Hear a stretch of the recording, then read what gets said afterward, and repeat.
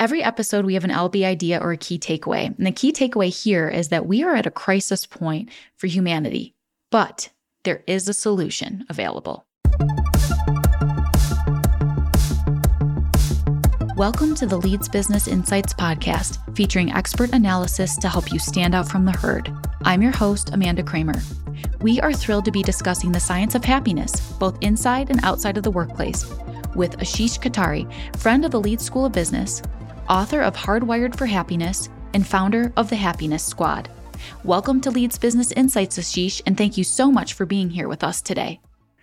It is my pleasure to be with you, Amanda, and your listeners. We are really looking forward to hearing from you. And let's start by grounding the listeners in your story. Why we're here talking about happiness science and why listeners should care about happiness and flourishing. Yes, absolutely. I'll take you all back a little while. Actually, I'll take you just back all the way. Right. So, I grew up in India, grew up in a middle-class family.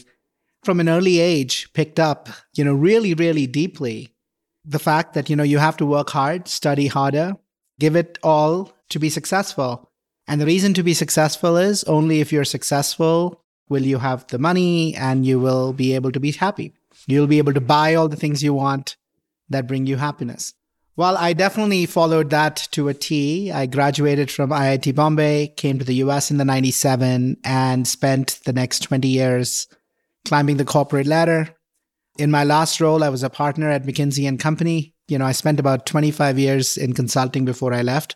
But this is 5 years before that. So when I was, already 20 years into consulting, I was 43 years old. We had moved to Boulder. I was married. We had a 5-year-old son at that time. Everything was great, right? I was literally at the pinnacle of the success, working for one of the best firms you can imagine. I love the firm. I love the people. My parents were happy. I always had great friends. I was making more money than we could spend. So life was good. We were saving for retirement, what have you. And my client stuff was great. My client portfolio was great. I loved working with my colleagues. So you can imagine, right? You go there, everything on my checklist of things that I had picked up that were going to make me happy and were going to be really enable me to flourish were all checked. Mm-hmm. But I was waking up, Amanda, with a high degree of anxiety every morning. I feel like I needed to throw up. There was nothing externally that was actually wrong. And there was nothing that I was worried about, right? So oftentimes you're worried about what's happening and oh my God, none of that was there. And yet I was waking up with this debilitating amount of anxiety every morning. And then once I'd get through my day, it'd be fine. It was, in that context that I found myself searching for why is this, and a lot of well-wishers said, hey, you should go see a therapist and they'll help you figure out. And I didn't take that advice at that time because I was like, what is somebody going to help me figure out? There is nothing cognitively that I can think that's troubling me. I haven't had any trauma in my childhood that I'm aware of. Life's been pretty good. Life's been pretty good all the way through. So I'm not sure they're going to help me. I think I need to find the answer within. And so I turned to 3 fields, Amanda, which usually don't go together. I turned into the fields of spirituality, reading extensively works, the Buddhism texts and Hinduism texts and Taoism and Stoicism. And I read the Bible, I read the Quran, just looking continuously at, what was the age-old wisdom around flourishing. I also started reading the latest and greatest works coming out of Harvard and Wharton and Penn State and UPenn around flourishing and what the psychologists had to say around this world. And I discovered this amazing field of positive psychology, right, which was really studying the science of flourishing, and happiness is a sub-shoot of that, if you will. And as I started integrating them into my life, anxiety was gone. I was living a life which was a lot more fulfilled. I had found my purpose. And then the COVID pandemic hit. Okay. And so I had completely re-engineered my life. Life was really, really good. And I had a chance because of all the successes I was having. I was asked by McKinsey to kind of work and create an offering around well-being, adaptability, and resilience. And, as I looked into that, we built an offering. We were incredibly successful with that. But as I built that offering, Amanda, for the first time, I realized that I had a story around this whole stress anxiety thing, which was completely wrong. For me, I thought stress, anxiety, burnout are prices insecure overachievers pay to climb the ladder and to accumulate wealth, if you will, from outside. When I did this research to build this offering, I realized how wrong I was. I realized how big this issue of stress, anxiety, and burnout was in our world. Yes, CEOs were struggling with this, but so were frontline workers. For sure, for-profit large companies were struggling with it, but so were startups. But more importantly, the burnout stats were even worse for nonprofits. Teachers, doctors, this was all over the place. And it was actually at epic proportions. And so when I saw that, and I realized that actually we had an approach that could really help people build happier lives and build healthier lives, I decided to leave my corporate career and just focus on my new company, Happiness Squad, which sole purpose is to democratize happiness and to help 1 billion people over our lifetimes, integrate these practices that we've known about for thousands of years, that are well researched in psychology, that they actually work, and have grounding in neurosciences, that they work by actually fundamental shifts in our neural structures. And yet we don't do it. So I want to solve that problem and make it happen. So that's my story. That's what we're about. So Ashish, what have you learned about happiness from talking to people about meaning and fulfillment? Yes. So happiness, I think there are several myths out there about happiness, and they're really myths, and they're so deeply ingrained, Amanda. So I think it's worth covering them for a bit. I think one is this myth, which, I described, which has been my story, right? Which is, if you are successful, you'll be happy. And research done by Sonia Lyubomirsky, Marty Seligman, Ed Diener, so many renowned psychologists have turned it on its head. It's actually not true. It is not success that leads to happiness. It's happiness that leads to success, right? It's the evidence is extremely clear. I think the second big thing about happiness is Tal Ben-Shahar talks a lot about this, which is you can't actually pursue happiness. Those who have happiness as a goal are inherently unhappier because they're so focused on, am I happy? Am I happy now? Why am I not happy now? And Tal talks about a bit around this notion of happiness is something that ensues. You can't see the light, but you can break the light into its different components and you can see the different colors. And that's, I completely agree with that approach. And that's been my experience. And that's been the experience through all the work that I've done with people, which is if we can help people integrate practices, a way of living, I think happiness ensues. The longest running study at Harvard around flourishing clearly points that almost 60% of the longevity, the success, flourishing, and life satisfaction is actually driven by the quality of relationships we have. So I think that's a really, really big deal. And then the other big deal is, how we're feeling physically, mentally, spiritually.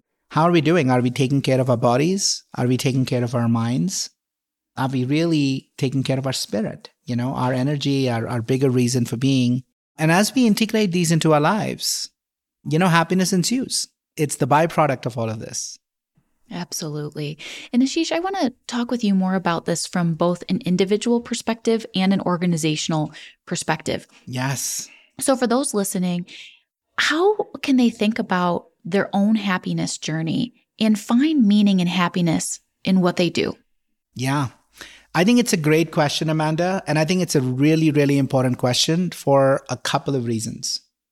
I think, first of all, look, I fundamentally believe that, a big chunk of our happiness, because it comes from within, right? It's mastering our inner worlds. Individuals should be able to do, right? A big chunk of it. But the reality is we spend 1/3 of our working life, our lives working. We spend majority of our waking hours, at least during the week, at work. And so, yes, while we can be happier and we can be less stressed, if organizations join forces to fundamentally shape cultures of flourishing, it can actually make a big difference both in individuals' life, but even bigger in actually the performance of organizations. So meaning making is a really important part of that. We are at this place right now where, think about it, I just shared the stat, majority of our weeks we spend at work, 1/3 of our lives we work. How crazy it is that only 30% of people in the US are engaged. That number is 20% globally. And then when you talk about meaning on top of engagement, when you ask the senior leaders, oftentimes that number can rise up to 80, 85% that they say they find their work meaningful. When you go lower in the organizations, that number drops to 15%. So for 85% of the people, the work is just an inconvenience to put up with. It is something to bear. And that is at the heart of so much of our suffering and dissatisfaction, right? Now, this affects the individual because obviously if I'm not engaged, it's stressful, but it really affects companies because they're not getting the best of individuals. So I think I do a lot of work, Amanda, both around individual consumers, but actually around companies. And I'm basically helping them build 4 key skills, right? And to all your listeners who are working in organizations, I think this is important. Look, the 4 key skills that can make a big difference to get as much out of our investments in our people assets as we do out of our equipment and machines, right? To get as much more are, number 1, how can we create more meaning for people in what we are doing and connect the work we're doing at organizations to something bigger than ourselves? Make it not just be about shareholder profits, but also about our role in communities, in the planet, for each other. But also make it personal, right? Make it really personal so that people, when they show up to work, are excited. I think the second is, how do we actually look? We've known about what allows us to be at our best from a neuroscience point of view for a very long time now. But our workplaces aren't designed based on that insights. So how can we find more neuro-friendly ways of working? How do we actually realize breaks that we take throughout our day rather than go back to back in meetings and be at like 40, 50%, right? How do we get better at spotting anxiety and stress and fatigue and learn mechanisms that allow people to be at their best versus burnout? The third is around belonging and psychological safety and trust. How do we create places where as teams we can collaborate and support each other and build true friendships? Because guess what? When you do that, not only do people feel great, but they are at their best in terms of creatively be able to generate ideas. And finally, how can we create workplaces that are fundamentally creating positive energy spirals? So that when people show up, they're excited about Monday and they leave with more energies versus completely drained out at the end of the day and end of the week. Mm-hmm. And so Ashish, you've answered my next question. I'm wondering if you have any more to add on to that, which is how do we create organizational buy-in around this? So we do it by, again, tying it to the impact that this thing can really drive. But listen, I've been doing a lot about this as I go around the country talking to executives.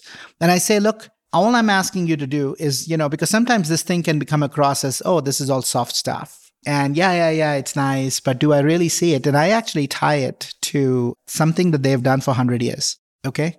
Think about it.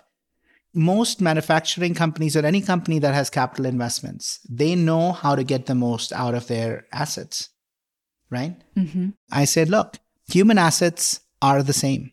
Availability loss is 30% of your roles are not filled or people are calling in sick. Performance losses are you have new employees that are not operating at the same level as the ones you lost or are burnt out and are only at 30, 40% output because they're just exhausted. And your teams are operating at the way that they can. So that you have lots of meetings, takes much longer to make decisions. And your quality losses are people are making suboptimal decisions, near term versus long term, one stakeholder versus another. Same 3 losses. And so I say, so why are you not managing your people assets in the same way as you do your physical assets? Why is it that you collect data once a year on employee engagement surveys? Look at a central number and have somebody centrally look at it and say, hey, we need to launch this initiative and then roll it out to everybody. Could you ever run your plants that way? One number across 100 lines or around 50 lines that somebody centrally looks at and says, this is what we're going to do and it applies to all. No, you don't do that. So my invitation is do this because if you build this skill, if you collect data continuously on flourishing, on happiness, on well-being, on belonging, on meaning, and you feed that data back to the frontline teams, to every team that's working together, and arm them with the skills around meaning, belonging, well-being, and energy mastery, you can create a system that mirrors how you have run your operations for 100 years on your human side. So that's my simple pitch to companies on why they should care and why this makes common sense. I was just going to say, it just makes sense when you lay it out like that. So that really helps us understand this from an organizational perspective. I'm thinking too about our listeners who are sitting here and thinking, I'm not at an organization right now that currently supports this. I enjoy some parts of my job. What can you share with those listeners about the notion of job crafting or infusing what you love into what you're doing? So that's a great question, Amanda. In fact, I get this question asked a lot. My company isn't there. That's not who we are. And so often we wait for others to come and make change happen. Or we just give up and say, hey, this is not going to change. Yeah, when I change my job, I'll go do it. So the beauty is this work can be done by anybody individually. Or if you're a team leader who's leading 14, you don't need any permissions from anybody. You can start to make this happen. So let's talk a little bit about job crafting. Job crafting as a concept in a way came out of the work done at Michigan Ross by Professor Jane Dutton and Amy. I'm not going to pronounce her last name because I'm going to badly butcher it. So you can look it up. Extensively researched. But in job crafting, we're trying to do two things, Amanda, that all of us have the ability, regardless of the CEO, the senior vice president, EVP, and the culture of the place supporting it or not. Fundamentally, it's about having a conversation with our immediate teams around two big aspects. What do you love? What are things that I really love to do that fill me with joy? And what are my strengths? And how can I do more of that in my job that I'm doing right now? And equally talk about what are the things that I do or we do that drain us? And how can we minimize that? Or maybe for somebody else, somebody's one person hates, another person loves, right? I am not very detail oriented. So this whole notion of writing project plans kills me. I'm much more big picture. For somebody else who loves that and might kind of go like, well, I like big picture, but not as much. I think it's this notion of how do we form teams? How do we work together, right? How can I do more of this? You do more of that. So I think there are tons of ways in which we can fundamentally re-engineer our jobs without asking for permission. Even if you're in operations and you're a creative person, you can put your hand up and talk to somebody in marketing and say, hey, I really think I love creativity. I love kind of new products. Can I join the next brainstorming session that we are having when you're thinking about a new product? So I think you talk about even when companies don't support, first off, or even if you're in a place where, you can't do something that you love to do, there are little ways if we take initiative to start to integrate them. And that's the power of job crafting. Absolutely. Thank you for outlining the power of job crafting for us. Another thing that can be really powerful for individuals listening is harnessing the neuroscience of habit formation. Can you tell our listeners more about how they could harness this today? Absolutely. So that is at the heart of the work that I'm doing right now, Amanda. That was at the heart of this program that I've actually created coming out of the book, Hardwired for Happiness. Depending on who you talk to, right? And I've researched this extensively. You'll see numbers anywhere from 50% to 95% of actions that we take that are completely habit-based and out of the unconscious. I don't know what the answer is. It's somewhere between 50 and 90. It doesn't matter. And I'll give you an example of how powerful these can be and how effective they can be. Think about the first time you started to learn to drive a car. How much attention did you have to take around the brake? I learned on a stick shift. I'm horrible at stick shift now, but I learned. And that was a whole additional clutch and the accelerator and the brake and the steering and the mirror and looking everywhere to make sure you don't cross. You know what I mean? Can you imagine how much attention it took? How much prefrontal cortex, the front of our brain? If somebody talked when I was learning initially, oh my God, I knew I was going to run somebody over. And now, how much attention does it take now? When we form an habit, we can auto-program or can go, right? In this work, Amanda, it is the habits that we have formed over our lifetime that get us into trouble.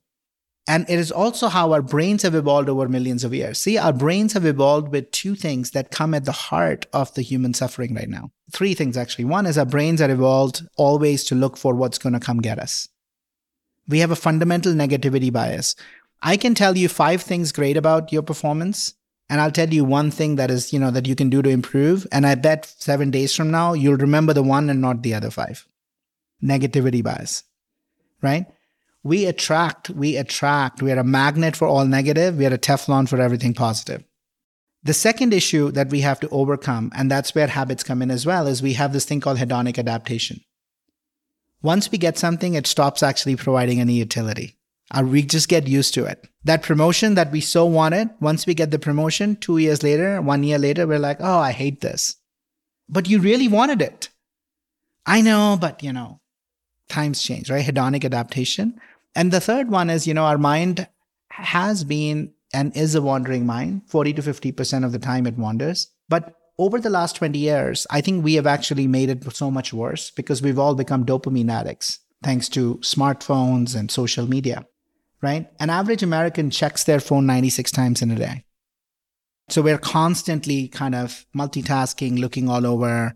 And research is, again, very clear. When we multitask, we drain our brains. We are less efficient. When we are stressed, when we are triggered, when we're focused on the negative, especially if we have, something that threatens us, we lose IQ points. Daniel coined the word amygdala hijack, Daniel Goleman. So we know all this, and that's where habits help. Fantastic. Thank you so much for that information, Ashish. Every episode, we have an LB idea or a key takeaway. And the key takeaway here is that we are at a crisis point for humanity, but there is a solution available. We've gotten hardwired for fear, and we're seeing the world from a place of fear, solving for the self rather than the other, solving for survival rather than truly thriving. And if we actually do build habits around these 9 practices that I write about, I think we can hardwire our brains for happiness, and I think we can create much better outcomes for ourselves, for our families, our teams, and more importantly, our planet. I love it, Ashish. Thank you. Speaking of doing this work, could you share with us 3 tips that listeners can implement right away?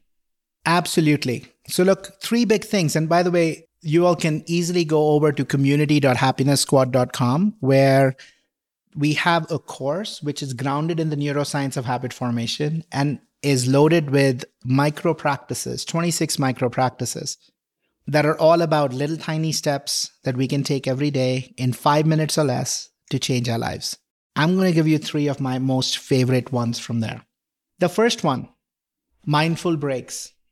A lot of people, I'm sure, have told you should meditate. Meditation is really good for you. Yeah? Absolutely. Meditation is amazing, but most people don't do it because they have the story that I can't, like my mind is all over the place. And we're also very exhausted because we're running continuously. Here's one of the micro practices. Take 4 1 minutes during the day.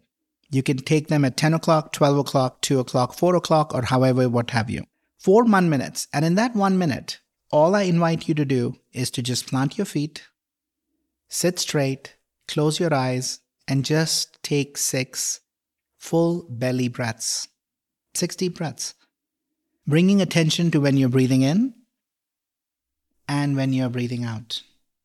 And just notice how you feel when you give yourself that 1 minute break through your day. You'll notice a big bounce in energy. You're going to notice a clarity of thoughts. You might actually even notice that, oh my God, my brain just started thinking sharper, right? It's grounded in neuroscience because post 90 minutes, our brains start to kind of struggle. So one simple break, one really simple thing, mindful breaks. The second big thing that I could, tiny thing, but a really big impact is I'd invite your listeners, go buy a little standing desk or a little platform. Sitting is literally called the new smoking. When we sit down and we are sitting for more than 45 minutes or 60 minutes, our fat burning capacity in our body goes down by 70%. Our metabolism slows down. We are not born to sit, Amanda. And we sit for 12, 16 hours in a day. And as a result, when we get older, we get stiffer. We have all these aches and pains because we are sitting. Our bodies aren't meant for sitting. We are meant for running. We're meant for moving. We're meant for walking. And then the third one is the following. And this is one of my favorites. And I actually picked this up from the work of Dr. Kristen Neff, who's done so much work in self-compassion. Give yourself a hug. What do I mean by that? We are our worst critics. We speak harsher to ourselves than we would ever to anybody else outside, right? So when you find your inner critic raging, just take your arms, put them on each other, and just give yourself a squeeze. You might even want to rub your shoulders. just for 3 or 5 rubs, and just notice what opens up for you. For me, it is warmth. I calm down because just that act of hugging ourselves releases oxytocin in our brain. So 3 simple things that listeners can start to do right away that'll make a big difference. Thank you so much for that, Ashish. And if you enjoyed hearing from Ashish today, you can hear more from him on his own podcasts. Ashish, tell us where we can find that and what you cover. Yes. So we launched a podcast, Amanda, in January. It's called the Happiness Squad Podcast. You can find it on iTunes. You can find it on Spotify. So it's on all of the platforms.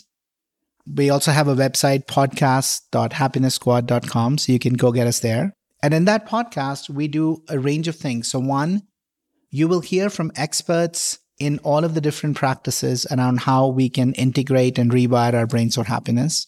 Together with my co-host, we talk about the different chapters in the book and what's covered in there as well.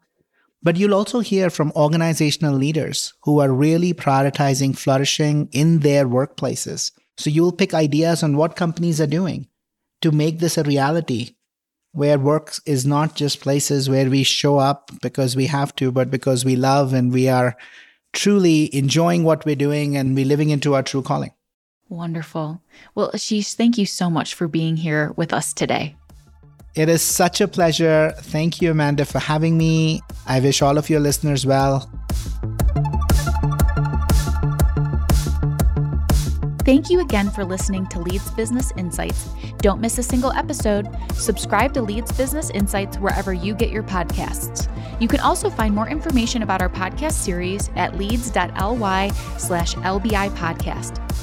If you've enjoyed this episode, you may also enjoy Creative Distillation, an entrepreneurship research podcast from the Lead School of Business. Check it out at pod.link/creative distillation. Leads Business Insights podcast is a production of the Lead School of Business and is produced by University FM. We'll see you next time.